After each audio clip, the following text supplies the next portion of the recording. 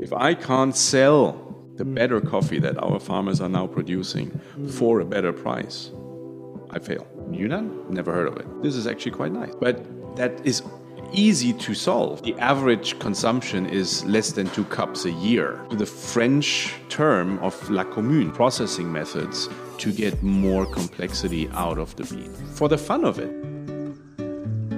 Welcome to Bean Stuff. Do people have a misconception of Chinese coffee that you have to break, or are people typically pretty open to trying it as a new coffee? People are, in my experience, open to try new coffees, and there is like a stigma that you need to overcome first when it comes to Yunnan coffees. In the better of two cases, people just have no expectations. Yunnan? Never heard of it. Let's see what that is. Right? Yeah. And now with this year's harvest, typically we get now positive reactions from these people because they didn't expect anything. Oh, this is actually quite nice. Much harder is when people have been cupping commercial grade Yunnan coffees before, which have a tradition of having issues with clean cup, which have a tradition with things as bad as phenolic as an undesirable note in there. Everything explainable with the mass coffee-oriented processing methods in relatively small and poorly equipped settings. So they would dry the coffees on broken patios with the dogs and the cats and the chickens running over it all the time. And when the rain comes, and Yunnan is a place on this planet where during the harvest season you do have temporary heavy rains. They come out of the blue. Suddenly you have a day or even 2 or even 3 days of rain. Now, when they're not equipped for it, What do you do? you're halfway through the drying and you get wet again and you get mold and you get all kinds of uncontrolled fermentation situations. That resulted in that proverbial Yunnan phenolic. But that is easy to solve. You just need to get the coffee on raised drying beds and you need to get your tarps over them. And as a byproduct to that, you also get a much more even drying behavior because you don't have the direct sun exposure anymore. You just you get the warmth of your sun, but you don't get the direct exposure, which makes it much more controllable in drying. So in the end, we now get even the people who were skeptics when they go they're like, this is very different from what I expected. But we need to have way more opportunities. We need to grab way more opportunities to put the coffees on the table, also put them on the table with other origins together, that people can see where is it now. And do it blind. Yeah. So those expectations, like, wow, what's this? This coffee is so cool. Oh, it's Yunnan. Okay. Yeah. Well, do some of the farmers, when they start getting this coffee to taste better, do they get to taste their coffee? So I wondered the same question, once it's been processed and gone through all these changes? Did they get to taste coffees from other areas? Right. So that's part of what's really important, that the farmers actually get to calibrate themselves, right? That they get to see, okay, now what's my coffee like, and what's the coffee from other farms like, and what's the coffee from other origins like. So part of what we do in the farming community is we teach them sensory. Okay. I mean, not to the degree that they have to do a Q-grader exam, but just the basics of sensory, that they can appreciate their coffees. We teach them how to sample roast, so that actually on the farms we can go and regularly cup. That's great. With them. And we bring more frequently. It's just other Yunnan coffees, that we have coffees from the other farms, and show them what are the differences and where they are in the mix. But once in a while, we have the opportunity that we have like a green sample from somewhere else that we can bring in and roast and sample roast. Yeah. So it's this education about knowing what they've got is really, really important, because we cannot buy and resell all of the coffees in Yunnan. Yunnan last year did 130,000 tons of coffee. Most of that, of course, by far is commercial grade coffee and used as filler in blends.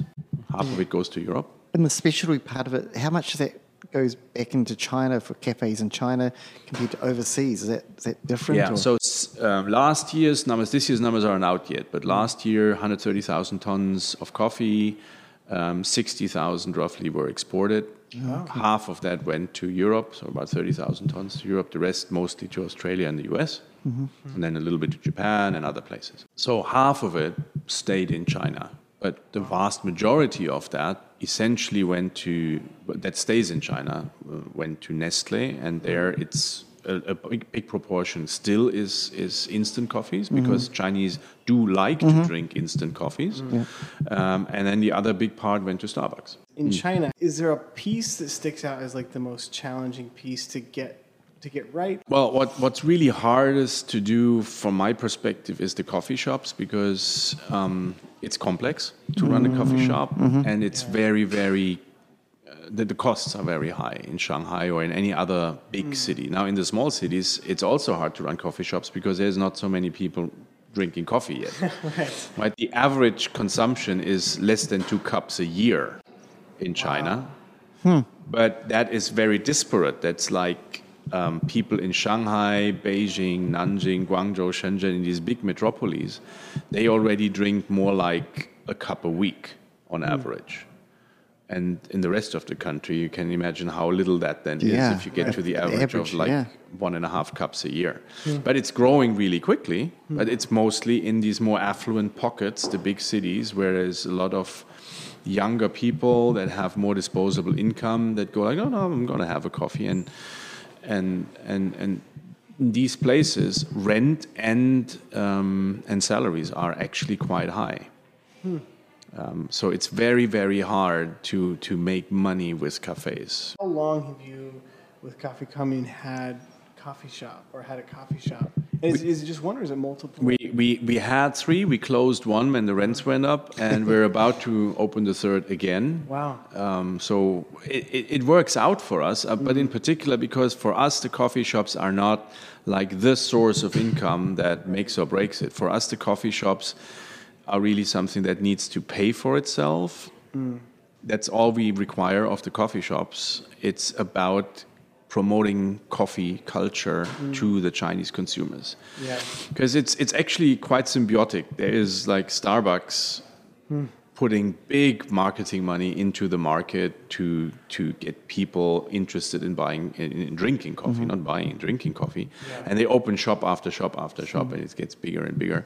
So that creates a much, much bigger, continuously growing cake of coffee drinkers. But in there is then people who ask themselves, well, is there any other way to drink coffee? Is there different coffees? Is there perhaps better coffees than this? And that's where we want to be. We want to be there for them and say, look, you can hand pour over coffee, and there's all these different origins, and you can do it in a siphon, or you can do it in an AeroPress, or now there's a new product that we also like a lot, the Delta Press. I don't know if you've heard of it. It looks like an AeroPress, but it's different. It has a different mechanism in the bottom. So just letting people experience different ways of doing coffee. Also, when not just the proverbial latte, but then have you tried a flat white? Or have you tried a cappuccino the way it's traditionally done, right? 2 ounce, 2 ounce, 2 ounce.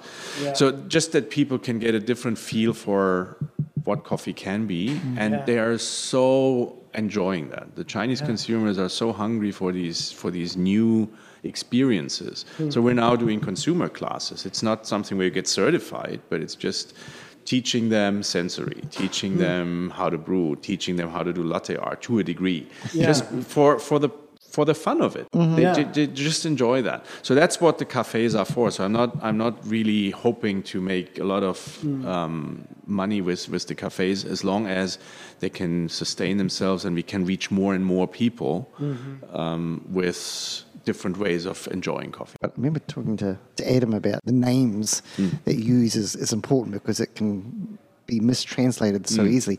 And it's really a simple question I'm about to ask you. What's the name of your cafe, and how did that come about? The name of the cafe?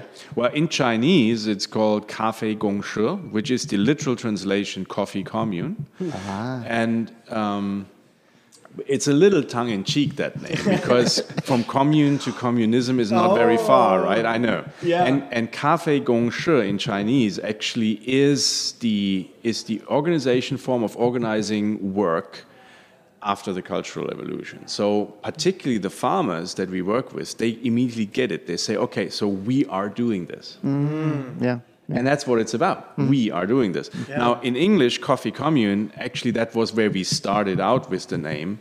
Actually, my wife and I, we just discussed what are we going to call this thing. So we knew what we were trying to do. We're trying to create something that everybody has ownership of. Like the farmers feel they own this, the baristas feel they own this, but we also want the consumers to feel they're part of this. They own this. And so we got to the French term of la commune. So the people who would jointly have an interest and then put their talents and money into it to make it happen. That's the origin of it, right? And so that's what we call it. And then we realized, in Chinese, there's actually an interesting term. So the young people in the cities, they find this fun because it has this tongue-in-cheek reference to the days that they now don't embrace anymore. And the farmers, on the other hand, quite unexpectedly actually go, this is great. This is how I operate. This is what I understand. Makes sense. Yeah. Good question. One of the things I wanted to bring up was Project 86 Plus. Yeah. You and a couple of other people have kind of come together to create this. For people who don't know what it is, what is Project 86 Plus? Right. Yeah. So it's an initiative that Michael Ryan from Threadbare and Dapper and Wise and I started. And others have come alongside as well, who are in Pu'er, in Yunnan, Pu'er and beyond. And the concept is to get Yunnan coffees ready for the global specialty market. And we call it 86 plus because you can argue that from 86 points onwards, it can't be just an okay specialty coffee. From these points onwards, when you cup, if your coffee gets more than 86 points, it's unique. It has a character. It has something going there that people will go like, ooh, I really want to have this on the table again in the next round when you have like competitions, right? So that was the thinking behind it. We said we call it a project because it's not, we call it that and the coffees are like that. It's a project, it's work that needs to be done continuously, consistently over several seasons. And the target is to get these coffees consistently over 86 points. That's why we call it 86 plus. And the way we do this is in two areas. One is on the farms, on the ground, to be very systematic about specifying what needs to be done and recording how it's done so that we have statistically relevant information that we can then analyze and say, okay, what did that yield us? So that we can really see what are the best methods, what are the best practices for that particular terroir, for that particular varietal. And because over 90% of all coffee in Yunnan is one varietal, and that's Katimor. And Katimor is not known for its complexity. Katimor is sweet, has a good body, has all that, but we need to work really hard on processing methods to get more complexity out of the bean. And it works, but it needs to be done systematically. And on the other side is making sure that we understand what the market wants. So we've been able to enlist 30 roasters and cuppers from all around the world, specialty roasters and cuppers. Some former roast champions, like Ruben Gardelli is one of them, and Alexandru Nicolae is one of them, and James Craig from Australia is one of them. So, just to name a few. So, in total 30. Wow. From every continent except Antarctica, and that's only because I couldn't find a roaster in Antarctica. We could work on that. Are you listening out there? and they are all they've all agreed to receive the samples as often as we send waves of samples, to roast them and to cup them and to send us their feedback in our structured, very simple report format within a week of receiving the samples. That's all they need to do. So they don't have to pay anything, they don't have to buy the coffees or anything, they just need to give us their honest feedback, what they think about the coffees. So we're really excited until it's there because it takes time until everybody had their samples and until everything comes back. Michael Ryan, he is collating all that. So we'll probably have another 3 to 4 weeks to go until we can actually take a real look at how did it go? Wow. How popular are these coffees? What are the actual feedbacks? What is good about it? What is not so good about it? So that we have our bearings for the next season, which starts pretty soon now in terms of preparation with fertilizing strategies and all that. Fertilization What is strategies. it? I'm thinking, what is the harvest season in China? Harvest is from October to March, so late October to early March, and it oscillates a little bit, moon calendar. But like the core season really is November to February. That's where most of the growing regions are really in full swing. We have a pretty wide spectrum of altitude. So it starts even below 1,000 meters and it goes up to 1,800 meters.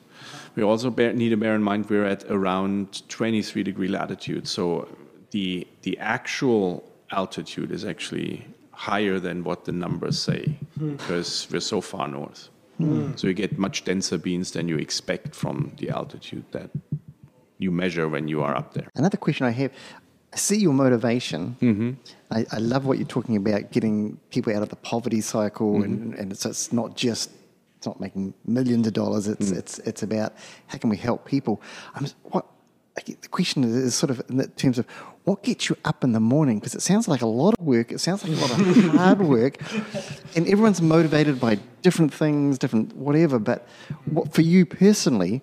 What motivates you to work so hard at this? Well, it's the hope of seeing these families change, but I could also just make it a bigger word and say, I want to disrupt this industry. I just want it to change because it's not an isolated thing. When we look at it, New York C today is less than $1 a pound. That was also true at a point in time 20 years ago and at many points in time in between. So you could argue, well, what's wrong with that? It seems to be the right level of pricing. Well, 20 years ago, $1 was worth much more than it is today. Right.